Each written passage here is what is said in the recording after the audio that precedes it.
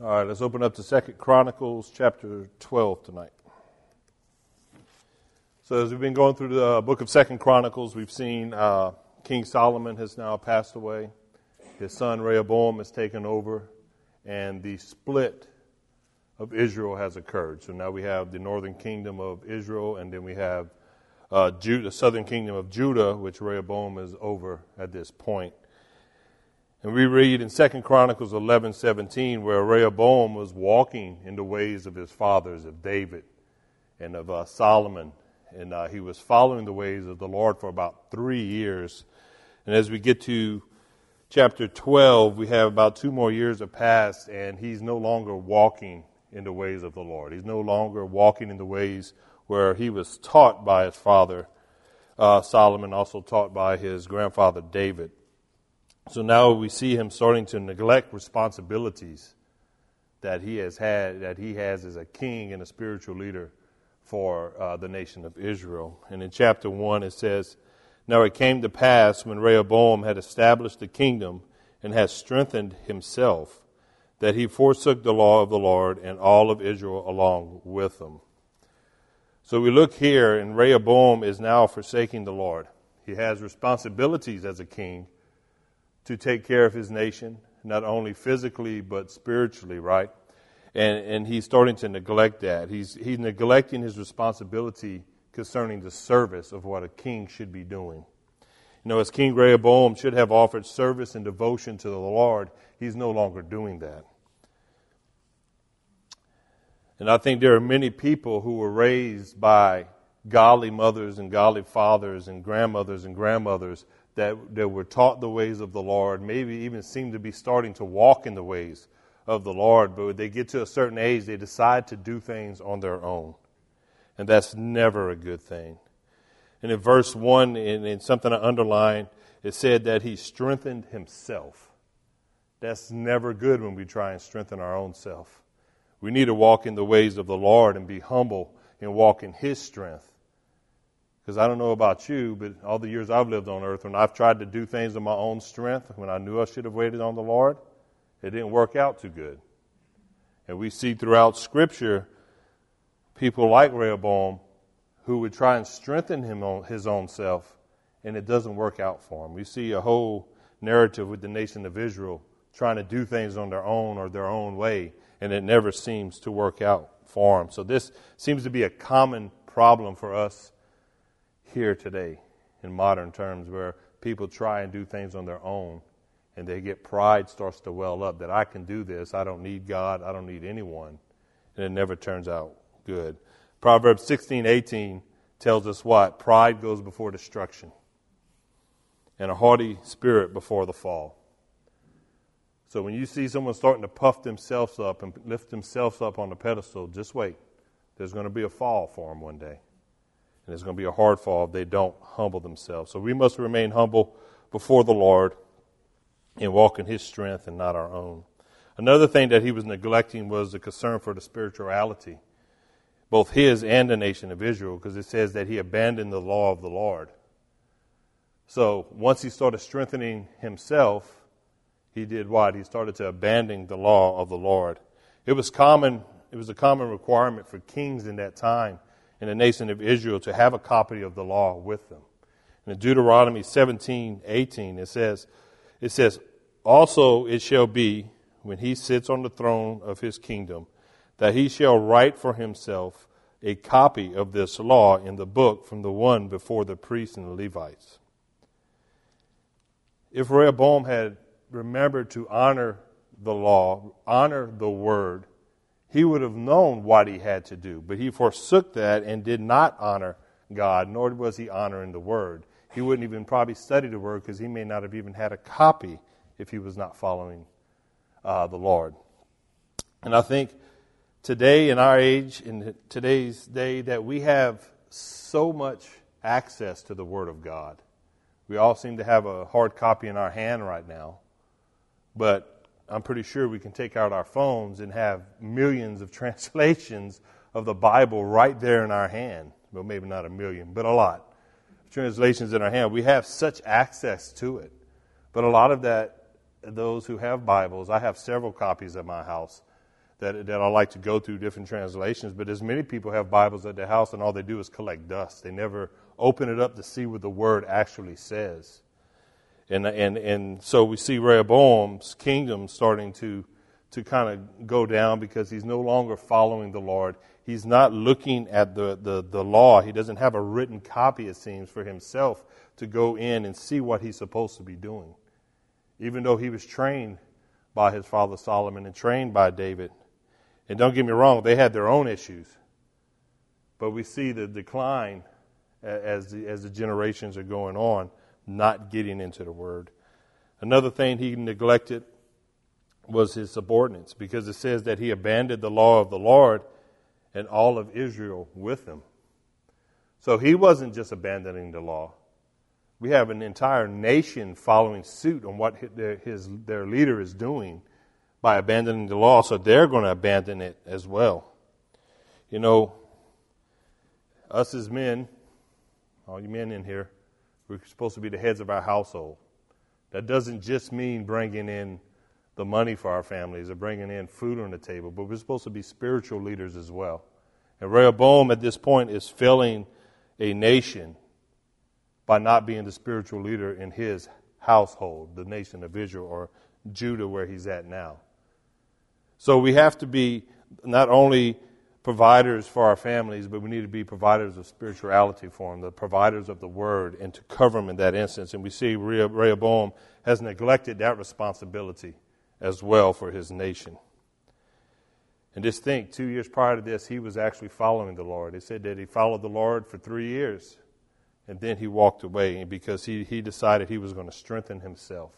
He wasn't going to depend on the strength that the Lord and the Spirit would provide for him, but decided to do it on his own. So in verse 2 it says, "And it happened in the 5th year of King Rehoboam that Shishak, king of Egypt, came up against Jerusalem because they had transgressed against the Lord." So Rehoboam decides to stop following the Lord. 2 years later, the Lord started bringing judgment upon them because it says they had transgressed against the Lord. It says, with 1,200 chariots, 6,000 horsemen, and people without number, who came with him out of Egypt, the Lubiim, the Sukkim, and the Ethiopians. And he took the fortified cities in Judah and came to Jerusalem. So we see this king of Egypt coming through the countryside, taking over these fortified cities in Judah that Rehoboam had put together and strengthened. And we talked about that in past sermons, that he had generals there. He had ammunition there. He had everything he needed to fortify these cities, and he was doing it in his own strength. And we see how quick the Lord can turn the tables on him if he wasn't following him. And they came through, and now they're coming upon Jerusalem to take over that area as well. And here we see the sin of Rehoboam and the result that it brings. He is now bringing the chastisement of God upon him and upon the nation of Judah. And we see throughout the Bible, we see how God will use other nations, foreign nations who worship foreign gods, to bring judgment on his people.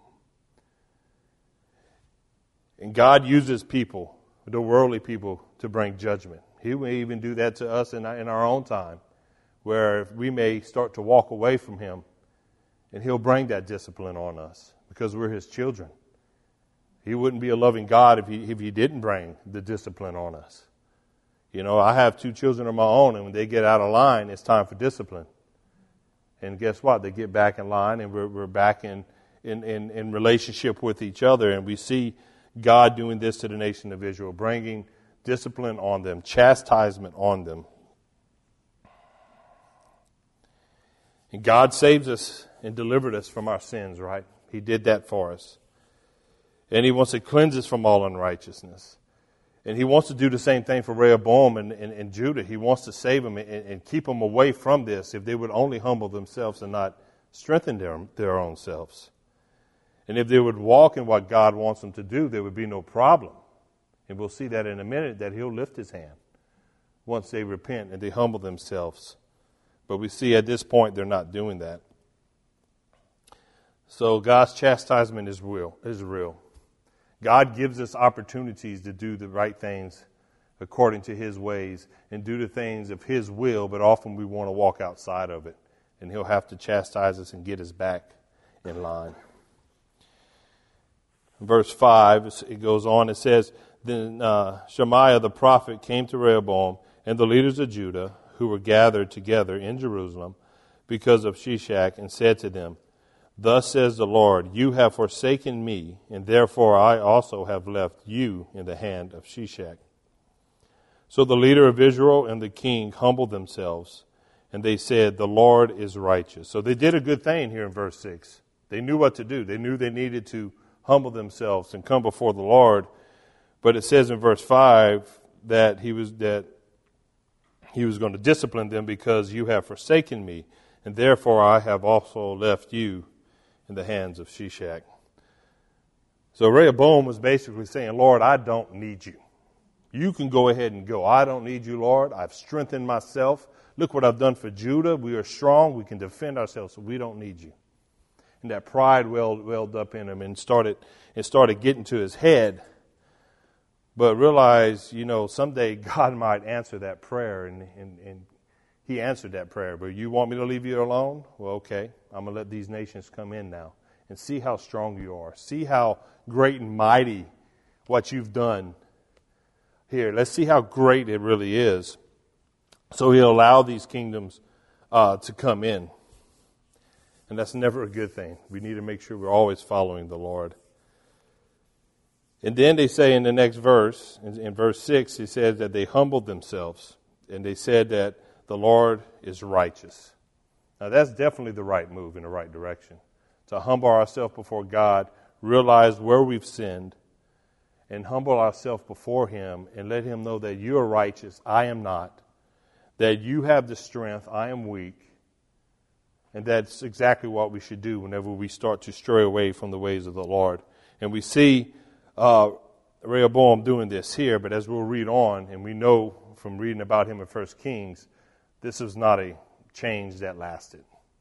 He was kind of inconsistent with the Lord. He was back and forth with Him. I'm in trouble now. I'm going to repent.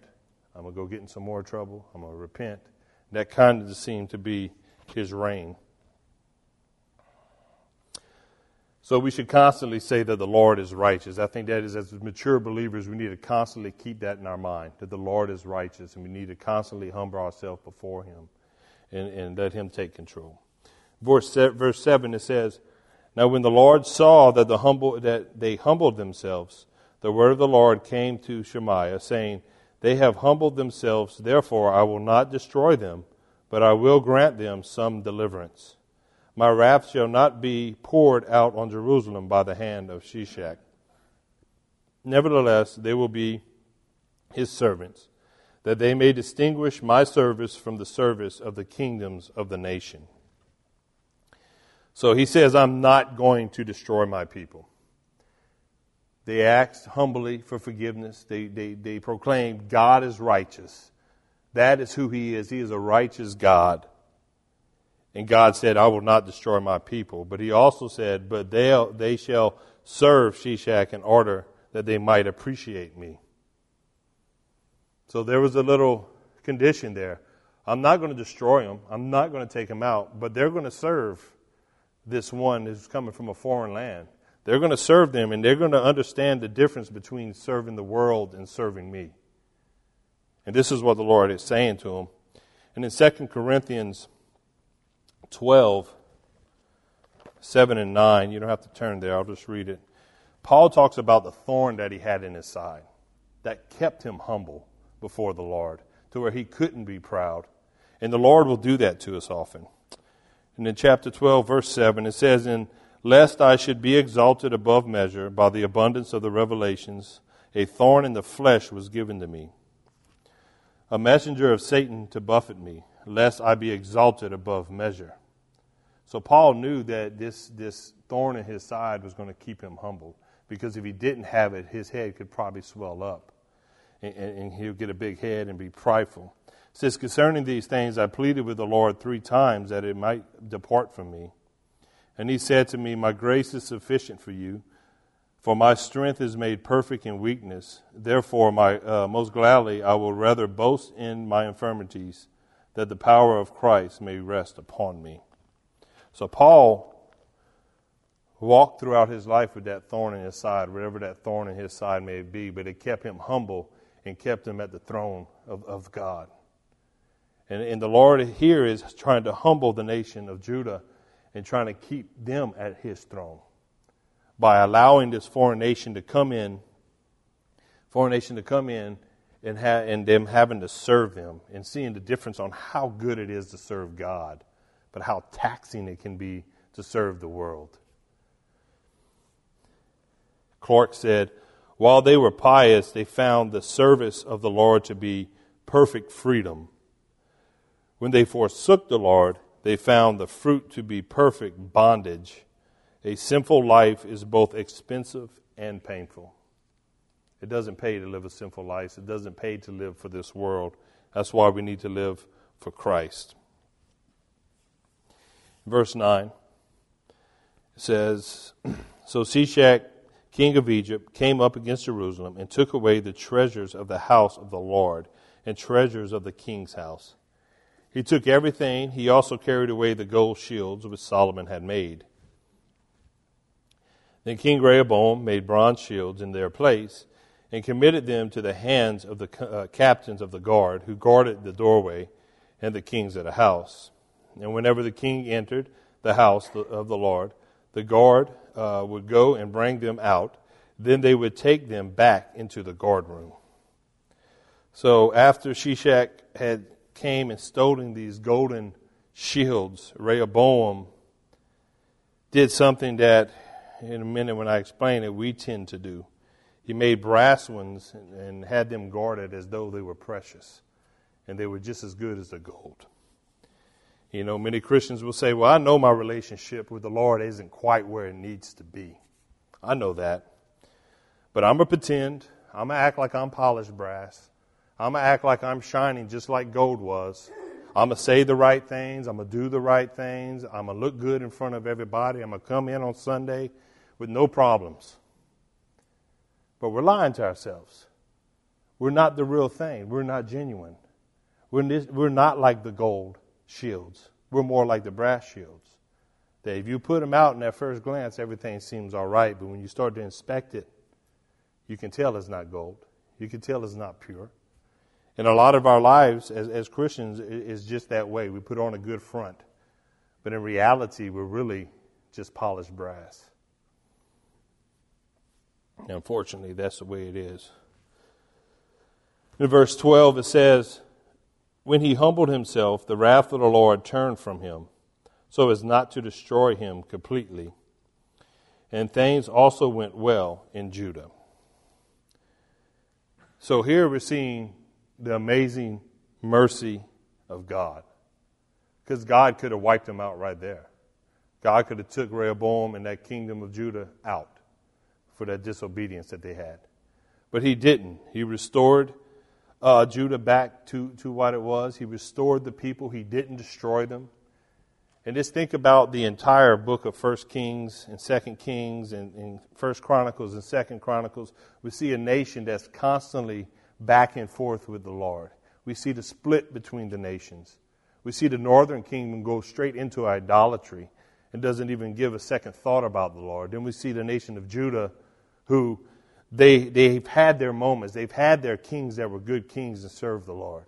But it was back and forth for hundreds of years, and then the Lord finally brought them into captivity. But during those hundreds of years, he had that mercy upon these nations for them to be able to turn away from their evil deeds, turn away from idolatry, and come back to him. How many chances has he given to this nation? Then it makes us go back and think, how many chances has he given to us? Some of us were saved when we were young. Some of us we waited later in life to get saved. But God always gave us a chance. The mercy and grace was always there through all our years. And that mercy and grace carries over into the believer's life. That mercy and grace is new every morning when we wake up. And I thank God every morning for it, because if it wasn't for his grace and mercy, we all know where we would end up. It wouldn't be in a good position. we'll still be in captivity to the world, just as Israel was with the Syrians and Judah with those in Babylon in captivity. We'd still be captive to the world if it wasn't for His saving grace. And that's all God was asking for. God was asking for this nation to be humble. He was asking for Rehoboam to follow Him and walk in His ways just like his grandfather and his father did. That's what He was asking. But we see in a minute, we're going to talk about him strengthening himself again.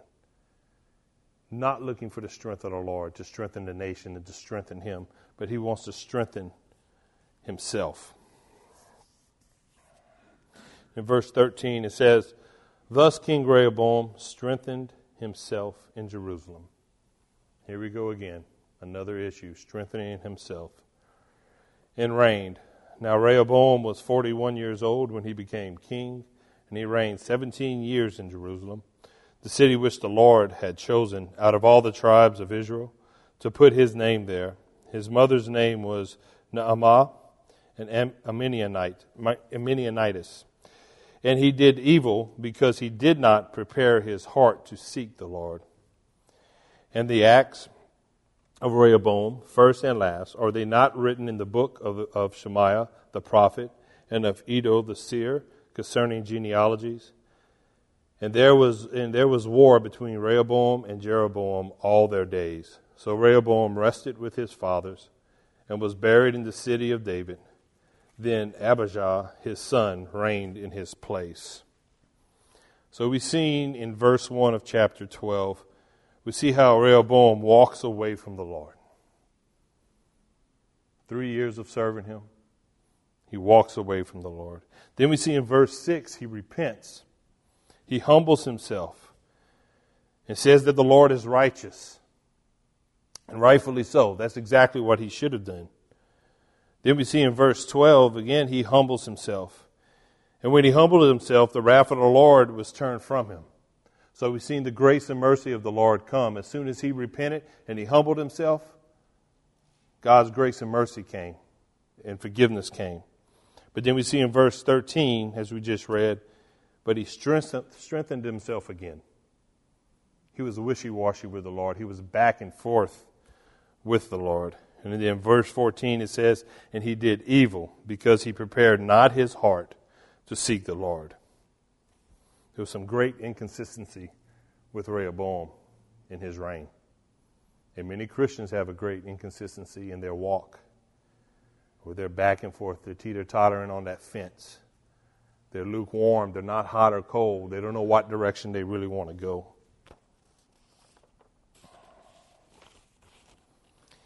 And we look here at Rehoboam, and we look at what he's doing, and we all know people, or maybe you are that person, I am that person, that we'll go before the Lord when we're in trouble.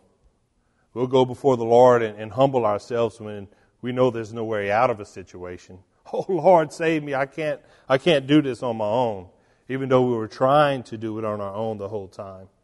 And we see Rehoboam only going to the Lord when he was in trouble. He was never praising the Lord in the good times. He was never praising the Lord when Judah was prospering. He was never praising the Lord when he had his fortified cities and everything seemed great. But when hard times fell, he knew to go to the Lord. And we should go to the Lord when hard times come.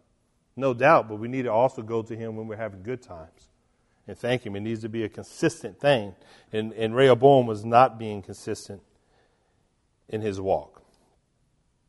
So we need to decide today who we're going to serve, just like Joshua said. "As for me and my house, we're going to serve the Lord."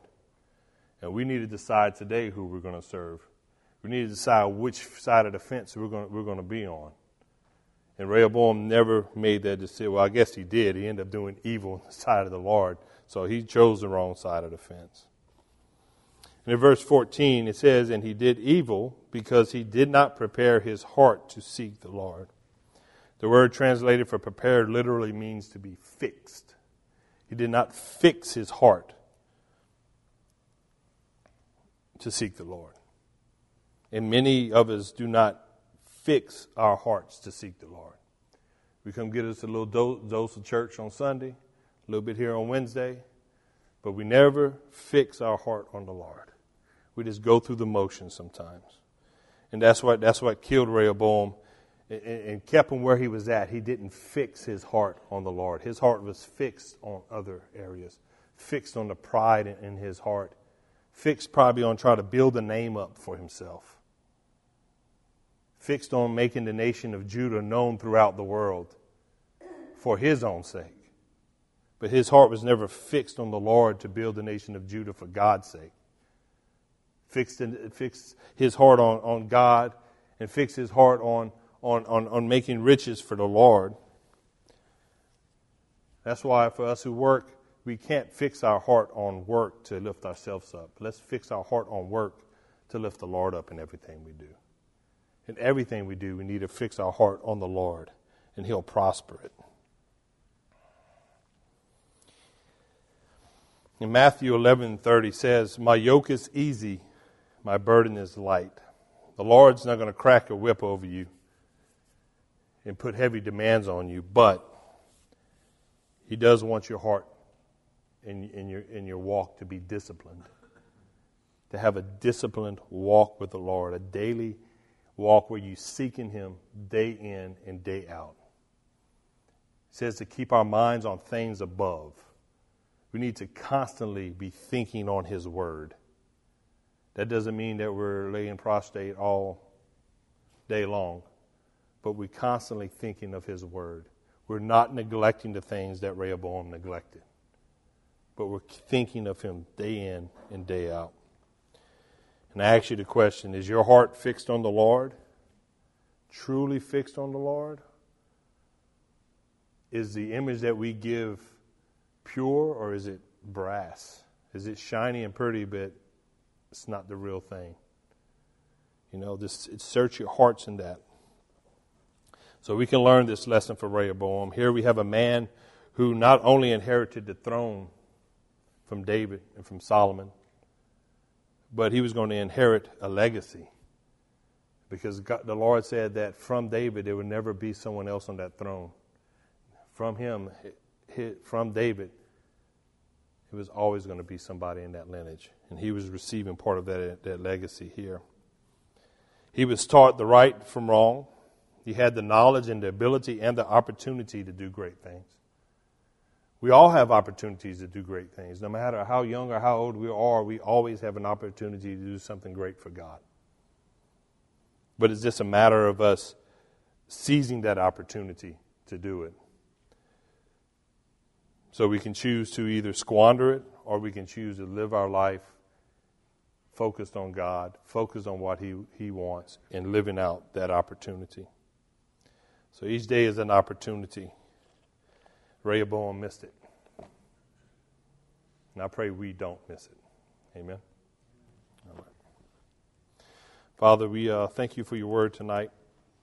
And we just let us learn from this word, Father, to fix ourselves on You, to fix our eyes on You and who You are and Your greatness.